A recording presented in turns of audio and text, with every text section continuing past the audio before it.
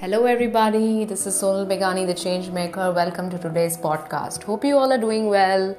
In yesterday's podcast, I was talking about character building. First, I was telling about loving yourself and giving that same love to others, to people around you. Let it be your family, your friends, your colleagues, and all the people who have been kind to you and unkind to you as well. You need to always vibrate out of love.